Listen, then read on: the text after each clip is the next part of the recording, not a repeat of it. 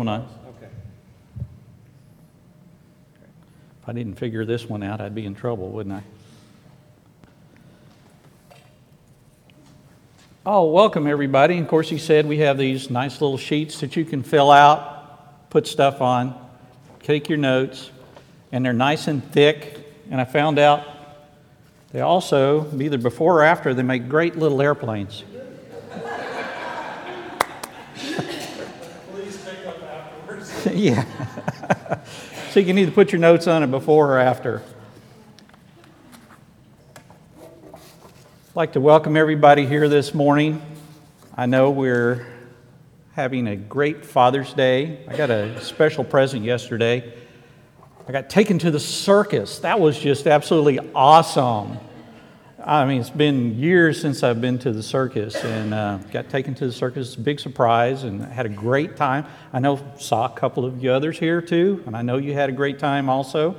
Wasn't quite the circus I remember as a child, but still, it was a circus. The kids, I have to admit, my granddaughter Kaylin, she was sitting there just laughing up a storm, having a great time. Helped me have a great time too also. So then had my other grandkids around me, and we just had a great time. So I wanted to speak a little bit of thinking about this, and God had given me this message a while ago, and I started working on it in earnest yesterday, and God kind of changed a few things up and redid things. And it says, the title, of course, is God Fulfills His Oaths and Promises. It's Father's Day. Actually, I think the two go together. So we know that God does. Do we? As a father myself, I have to admit, and there were times in the past which I did not fulfill my oaths and promises. Because that's part of life. Sometimes we do, sometimes we don't. Sometimes I did with great vigor, and other times I didn't.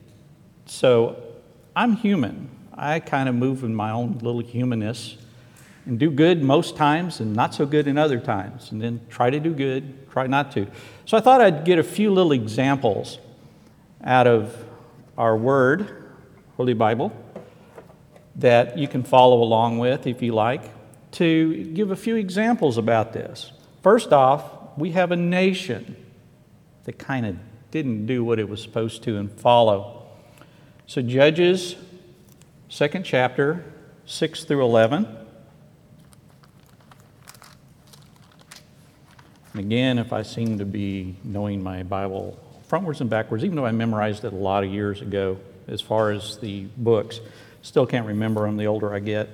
And I have these nice little tabs. Doug, you ought to try tabs. They're great. They're absolutely great. You find things real fast, think you're so smart until you tell them you're using tabs. But then that's okay too. Then you're smart enough to use tabs. All right, Judges 2, verses 6 through 11. After Joshua had dismissed the Israelites, they went to take possession of the land, each to their own inheritance. The people served the Lord throughout the lifetime of Joshua, and the elders who outlived him and who had seen all the great things the Lord had done for Israel. Isn't that great? They followed God because they had seen it and they had great leaders. Joshua, son of Nun, the servant of the Lord, died at the age of 110. Wow. I want to beat his record. And they buried him in the land of inheritance at Timar Heres in the hill country of Ephraim north of Mount Gash. After that, the whole generation had been gathered to their ancestors. Another generation grew up, who knew neither the Lord nor what he had done for Israel. Then the Israelites did evil in the eyes of the Lord and served the Baals. So they forgot the promises of God as a nation. And so they didn't quite do what they were supposed to do. They forgot. And they didn't have strong leaders, so they went back and did what they used to do back in the olden days and served the Baals. And they fell apart. They didn't have good leadership. And they forgot the promises of God. And then we have good intentions versus bad intentions. A lot of times we have very, very good intentions, but they don't quite measure up to what God exactly wants us to do. And we're not really fulfilling our promises, even with the good intentions. I know all of you are thinking in your brain, oh, these have good intentions, and I can think of a lot of them, like I can think of a lot of them myself, but I'd rather not say. But they're good intentions. But sometimes they just don't come out right. If we look at 1 Samuel 13, 7 through 14, we talk about Saul. Saul had good intentions. He was the first king of Israel. He really had good intentions. Did he always do good? Well, let's find out. Make sure I get the right one, 13.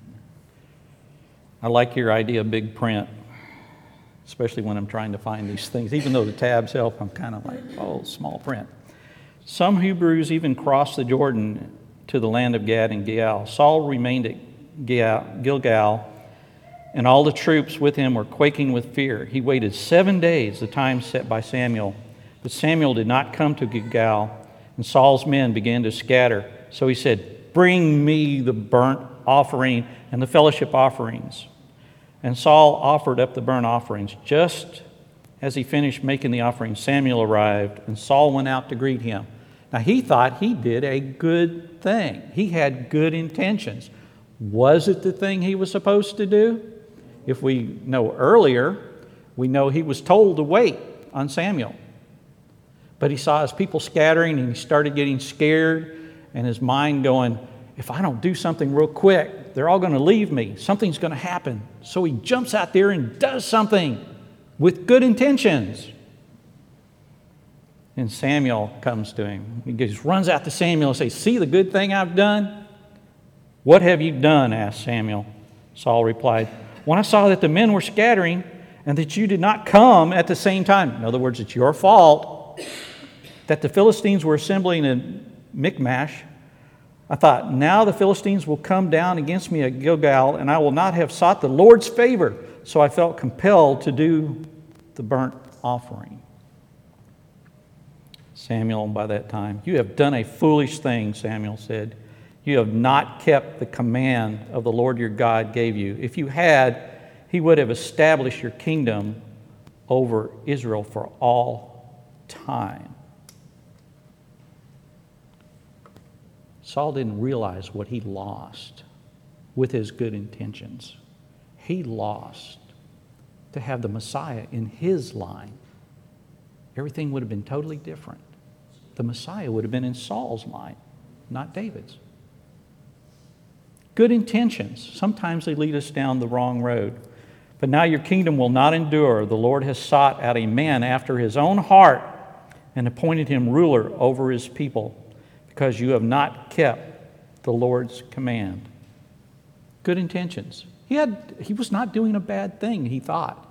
Turned out to be a bad thing, but he thought he was good intentions. Then we talk about David, a man after God's own heart. It says right here, a man after God's own heart.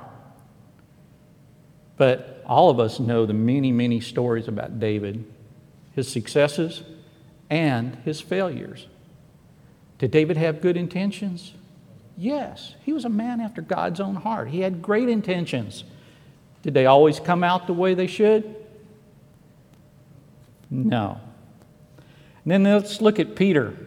Go to the New Testament, Luke 22, 54 through 62. Some of you are already way ahead of me on this one.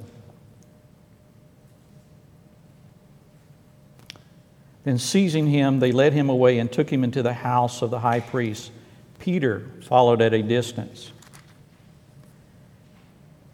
And when some there had kindled a fire in the middle of the courtyard and had sat down together, Peter sat down with them. A servant girl saw him seated there in the firelight. She looked closely at him and said, "This man was with you." But he denied it. "Woman, I don't know him," he said. A little later, someone else saw him and said, "You are also one of them." "Man, I am not," Peter replied. About an hour later, another asserted, "Certainly this fellow was with him, for he is a Galilean." Peter replied, "Man, I don't know what you're talking about. Just as he was speaking, the rooster crowed. The Lord turned and looked straight at Peter. And Peter remembered the words the Lord had spoken to him. Before the rooster crows today, you will disown me 3 times. And he went outside and wept bitterly. At this point, he knew that his good intentions of keeping the movement alive was not going to work. He had denied Christ because he thought, well, if I stay alive, I can keep the others going and we can keep our movement going. That's not what God wanted. Sounded good in his own mind, but was it the thing to do? Who can we trust? Who fulfills his oaths, his promises? Well, you already know the title. God does. Let's look a little bit about God because we want to make sure that we understand, and the Bible has several references to the integrity of God. Never once do you see, I'm not even sure if it's a word, disintegrity, non-integrity of the Lord God. Let's go to Genesis 22, 13 through 17.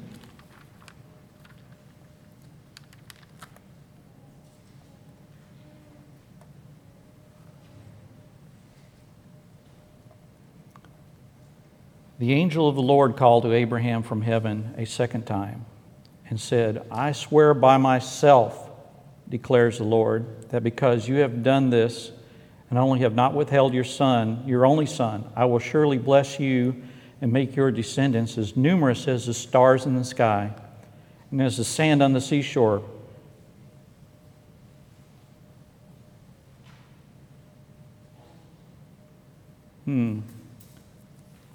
He swears by himself. Is there any higher? And he tells us, don't swear by God, because are you God that you can swear by God? No. Only God can swear by himself, because he knows himself. He knows he's not going to lie. He's not going to back up. Everything is totally true. And along with that same one, if you go to the New Testament, Hebrews 6, 13 through 14,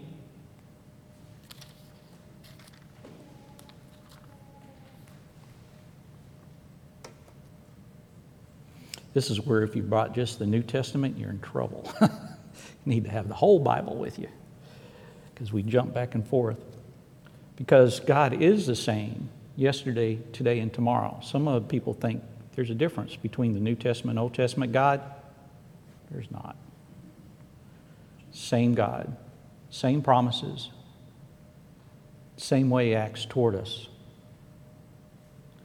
And the other thing, when He promised Abraham that his children be numerous as the stars, was He talking just about the Israelites, or even whereas Ishmael and his children, which were part of Abraham's children? Was He talking just about them? Or was He also looking into the future and talking about us as His children, His spiritual children?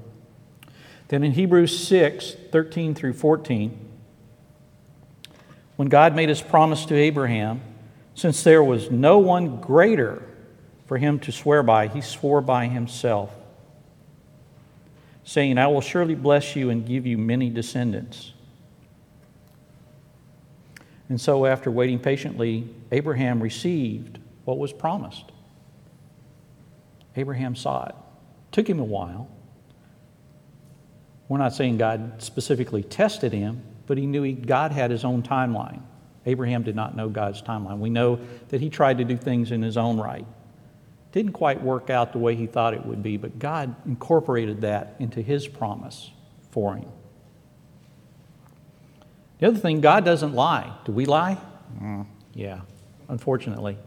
White lies, black lies, anything in between, little gray truths, untruths. How you feeling today? I'm feeling okay, when maybe you're really not. Is that a lie? You're just not wanting to explain everything. And maybe God wants you to, because that person could now do something good for you and help bless you. Oh, that's a good intention. Did it turn out to be a good intention? Not really. Let's go to Numbers 23. verses 19.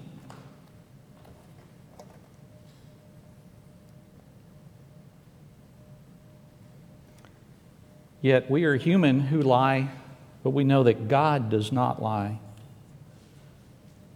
23, verse 19.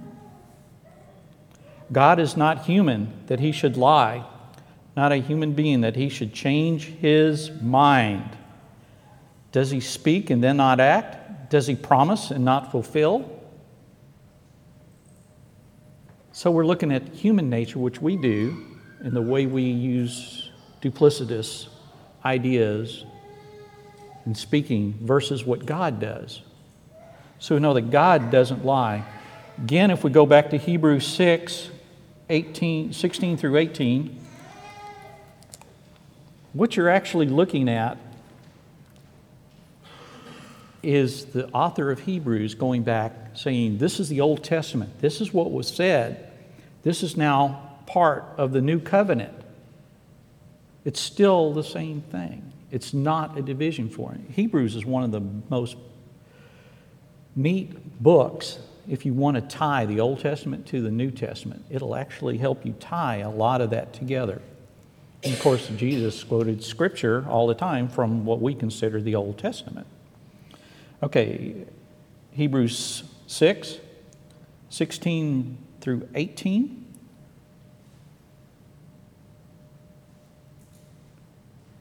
People swear by someone greater than themselves, and the oath confirms what is said and puts an end to all argument.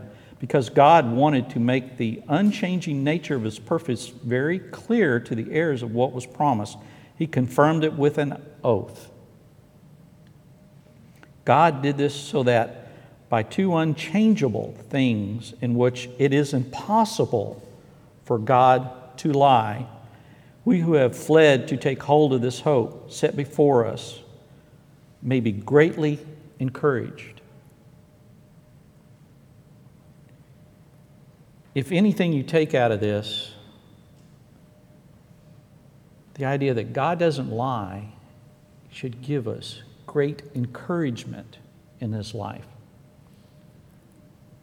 Because now, God doesn't lie. We know that. So now it gives us encouragement. So now when he gives us oaths and promises to us, we know that he will fulfill them. So God fulfills his oaths, no matter if they're given to a 16-year-old or a 60-year-old or an 80-year-old. God fulfills his oath. In Luke 1, 69 through 75,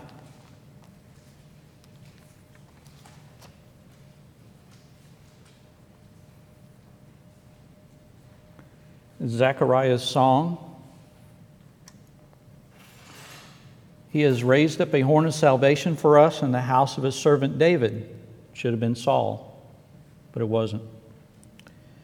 As he said through his holy prophets of long ago, salvation from our enemies and from the hand of all who hate us, to show mercy to our ancestors and to remember his holy covenant, the oath he swore to our father Abraham, to rescue us from the hand of our enemies and to enable us to serve him without fear in holiness and righteousness before him all our days. Because we know if he is true, we can serve him without reservation. Because sometimes you have other people, your bosses or whatever, and you don't think they're telling you exactly the right thing. Sometimes they're telling you something a little bit different, or they're treating you a little different. So you have reservations about serving them. Serving God, who tells the truth, should be easier. You shouldn't have to worry about what your bosses do or how other people that you interact with in this life. Again, we go back to Hebrews chapter 7, verse 20 through 22. And like I say, Hebrews ties everything between the Old Testament and the New Testament together. I think it's just one of the better chapters in the New Testament of how it brings things together. And it was not without an oath Others became priests without any oath, but he became a priest when an oath, when God said to him, "The Lord has sworn and will not change his mind." You are a priest forever. Because of this oath, Jesus has become the guarantor of a better covenant. God will not change his mind. So if he tells you something, he is not going to change his mind. He's not going to be wishy-washy. Everybody knows wishy-washy. Some of us make it a point to be very wishy-washy so nobody can pin us down. Did I step on a few toes there? We won't go there. My kids are looking at me laughing, so they know. Sometimes you have to be that way as a parent. Yeah, do you want to do it? Well, let me think about it. I don't know. We'll talk about it later. God says, no, I'm going to tell you it's either going to be yes or it's going to be no. It's not going to be in between. And God fulfills his oaths. What are our promises? Now we come to the four main things that should affect everybody that God has given us.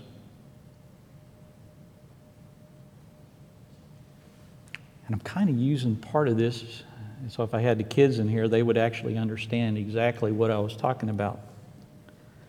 Four cardinal doctrines of the church, the four red points in our Royal Ranger emblem. We talk about this every single week.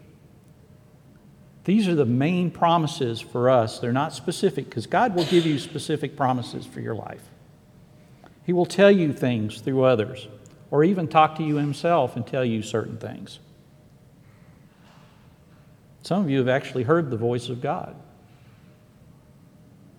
It's an awesome thing to hear the voice of God. Some of you have had other people through the Holy Spirit tell you things that God wants. They're promises. They're things that you keep going on in life. Keeps us going. But remember, God always fulfills his promises. The first major promise is salvation. Anybody tell me what chapter and verse I'm going to? Book? Come on, everybody should know this one. Pardon? Yes, John 3. Actually, it's 15 through 18, but yes, it incorporates that. Salvation. John 3, 15 through 18. That everyone who believes may have eternal life in him. And everybody can repeat after me. For God so loved the world that he gave his only one and only Son, that whosoever believes in him should not perish but have. I know some of us grew up with King James, so it's a little hard to translate over to NIV, but I love NIV, the way it explains things so much better sometimes. For God did not send his Son into the world to condemn the world, but to save the world through him. Whoever believes in him is not condemned, but whoever does not believe stands condemned already, because they have not believed in the name of God's one and only Son. Does God lie? No. God tells us the truth. And he told us this truth for eternal salvation, to believe in his one and only Son. Now, there's many, many ways to salvation being presented in this world today. There have always been different ways. But now you see more and more and more. And even within Christian religion, there's many, many ways to salvation. We need to back up from that. There is only one way to salvation, and that is through Jesus Christ, belief in Jesus Christ. There is no other way. Healing. I kept thinking, what kind of passage would I use for healing? Because there's absolutely so many of them out there about healing. I don't know about you guys, but I need a dose of healing on a daily basis. Again, it's the goal points: physical, mental, spiritual. Come on, you can do it. Oh, sorry. Physical, spiritual, mental, social. 4 goal points. Healing. Healing can come in all of those different realms. It's not just physical healing. And sometimes we go, God, I have a broken toe. You didn't heal my broken toe. But what you didn't see was the broken emotion that you had, that you kept with you for years and years, that was healed. You don't see that. You don't feel that sometimes till later, and then you realize, oh, I was healed of that. We went to camp last week.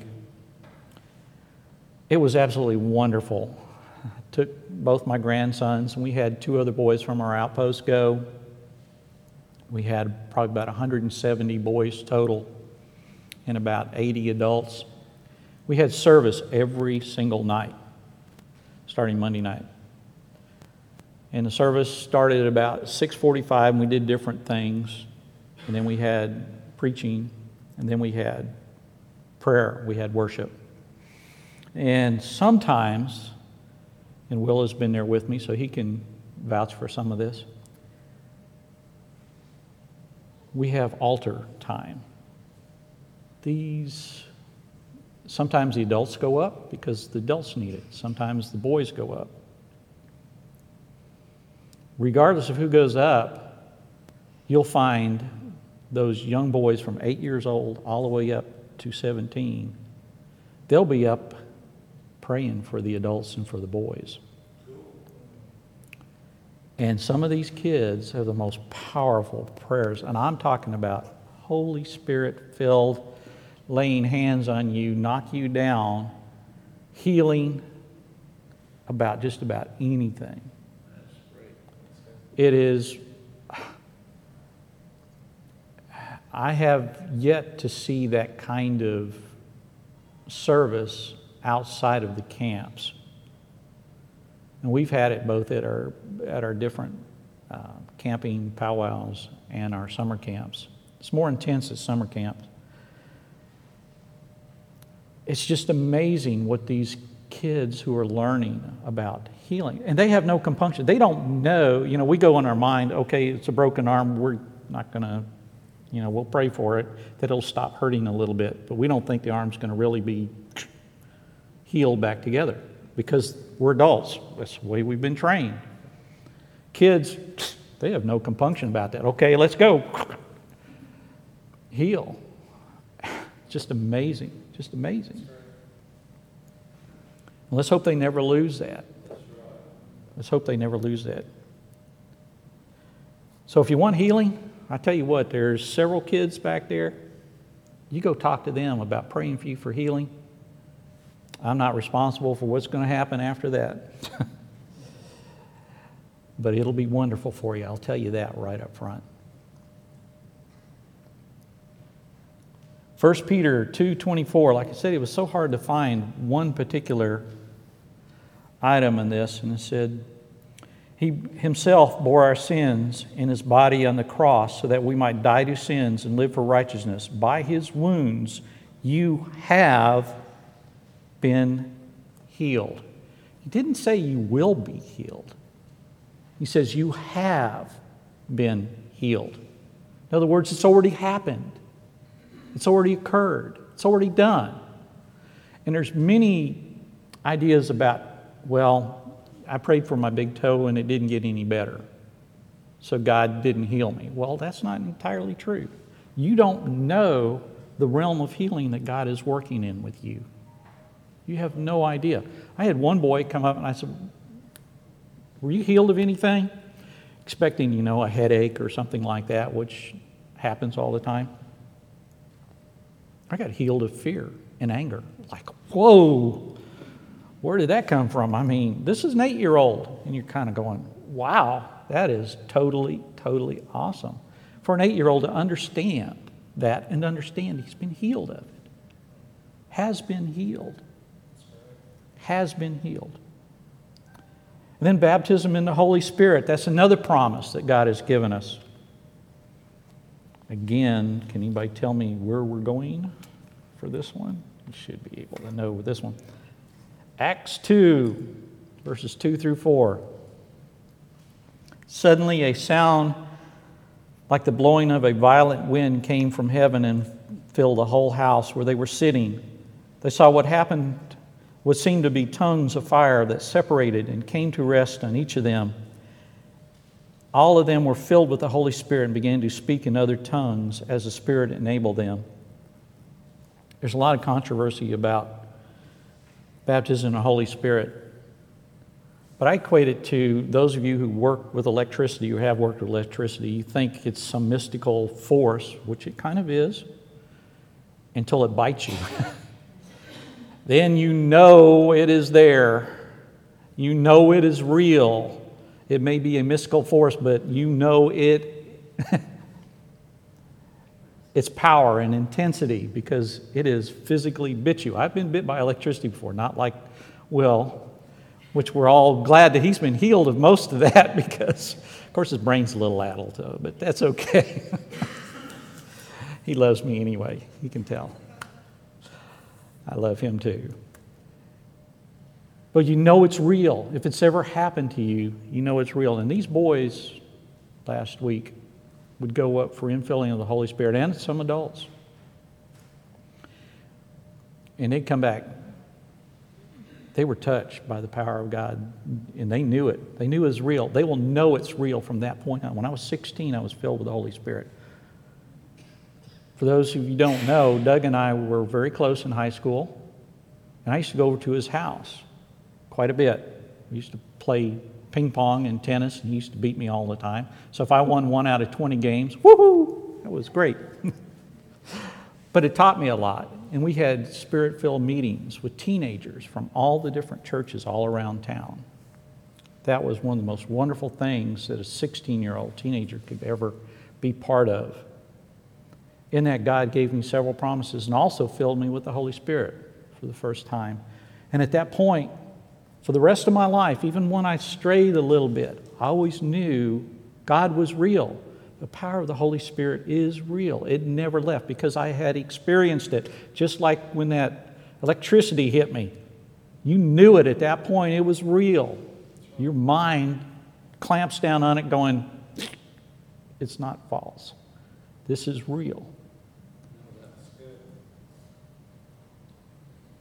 So that's another promise that God has given us. If I go, I will send a comforter to be with you, the Holy Spirit. And he will give you power. And you will do greater things than I have done. Greater things than Jesus? That's another promise. It's happened several places, several people. Does it take faith? No, I found out that you need to be in the right place with the right mind, sometimes not even in the right heart, in the right place, that somebody else needs something from God. And all you have to do is say, okay, God, let me do it. Or use me, go through me to work with these other people. That's all it takes is a willing heart. You don't even have to have the right heart half the time. So don't think, I'm not pious enough, I'm not good enough. No. God uses who he will. I have another one that says God uses dwarves as well as giants to do his work. And that's sometimes we feel like we're just little dwarves. Not like Gimli and some of the others. I had to put that one in. But because what we do is we don't feel like we're worth anything. And it's not what we do, it's what God does through us. It's still God doing all the work. It's not us. And the last promise I want to talk to you about is the rapture. This is another promise that God has given. And of course, if you look in 1 Corinthians chapter 15 and then verses 50 through 54, I declare to you, brothers and sisters, that flesh and blood cannot inherit the kingdom of God. It tells us right up front. Nor does the imperishable inherit the imperishable. Listen, I tell you in mystery, we will not all sleep, but we will all be changed in a flash, in the twinkling of an eye, at the last trumpet, for the trumpet will sound, the dead will be raised imperishable, and we will be changed. For the perishable must clothe itself with the imperishable, and the mortal with immortality. When the perishable has been clothed with imperishable, and the mortal with immortality, then the saying that is written will come true. Death has been swallowed up in victory. You know the promise of God. We will be with God at some point. No matter how hard this world gets, through the good things we go through the bad things we go through, hold on to that promise, because God does not break His oaths, that we will be with God. We will be with God.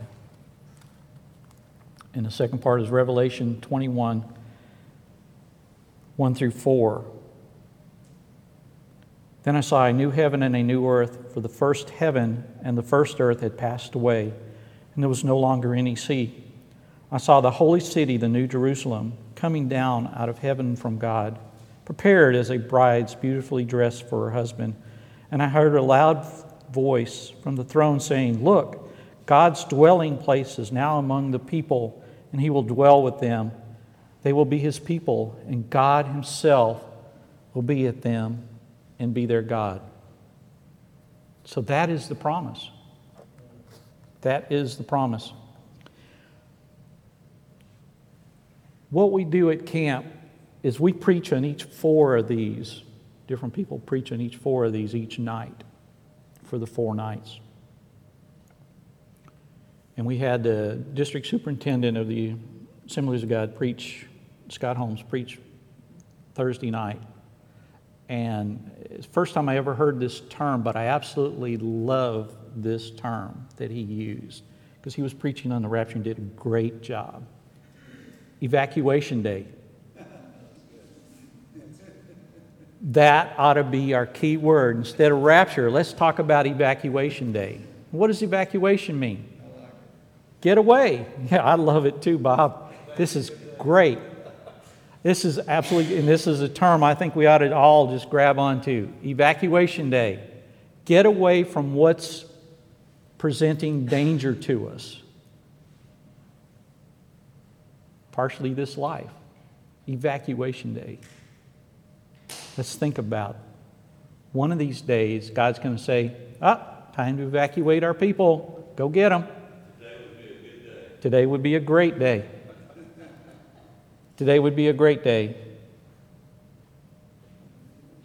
But only if you've managed to accept the other promises. If you're not one of God's children, it's not going to be evacuation day for you. It's going to be much, much worse. With that, if there are any here who feel like they need first-time salvation, or God is calling you to rededicate yourself to God. Sometimes we need rededication. It doesn't mean we've lost our salvation. We've kind of pushed it off in the background. We need to bring it back up to the forefront of our lives. So if you feel like God is calling you to a rededication of your life, we have Pastor Doug will be willing to pray with you. Or anybody, actually everybody here I've seen is a great prayer warrior, to talk to you about rededicating yourself. Healing. If you feel like you need any kind of healing, come forward to any of these prayer warriors who are out here today. People who love God. They may not be the best person in the world. You might not even really care for them that much. Doesn't matter. God can use them to touch you if it's the right time and right place. Baptism in the Holy Spirit. We all need to be filled with the Holy Spirit. That's the only way we're going to make it through this world with any power and be able to feel like we're keeping our head above water. And then remember evacuation day. At some point, God's going to evacuate us, take us away from this world and into His glorious world. And what we're going to do from there, I don't know. I keep thinking about one of the other passages about Lord of Lords. So if I'm going to be a Lord or a king, that means I've got to be a Lord or a king over something. Maybe He's going to give me a galaxy or even a solar system. I thought that would be really awesome. You know, you never know. You never know. So let's think about all these things. Open our hearts to what God has for us today. It's never too late to come to God. Let us pray. Dear Heavenly Father, Lord, we speak your truths and your oaths because we know they're true. We ask you to touch each and every one of these hearts. They need healing in some manner. Doesn't matter which manner. But that you heal each and every one of them in the manner that is most wise in your eyes. For you are God. You always speak the truth. You never lie to us. And that we be filled with your Holy Spirit to go out and do your will and your work in this life. Because that's the only way we can truly do your will and your work.